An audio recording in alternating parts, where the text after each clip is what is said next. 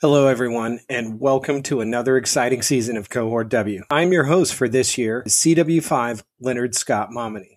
You see, I was fortunate enough to be selected as the 2022 Warrant Officer Historical Foundation Fellow. I am also a current faculty member and department head at the United States Army Warrant Officer Career College.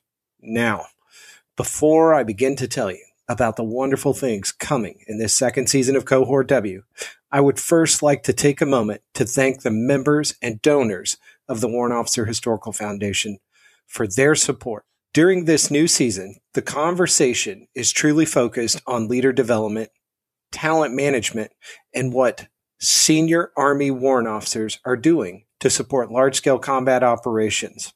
Now, as always, I would like to remind both the guests and our longtime listeners that the true focus of this podcast and that of the Historical Foundation is to preserve and educate our fellow military and the general public about the long and rich history of the Army Warrant Officer cohort. All right, now for those of you who may have been waiting for me to announce the very first guest for Season 2, it will be none other than CW5 Russ Hauser. If you happened to tune in last year, then you're familiar with this wonderful 420 Charlie bandmaster.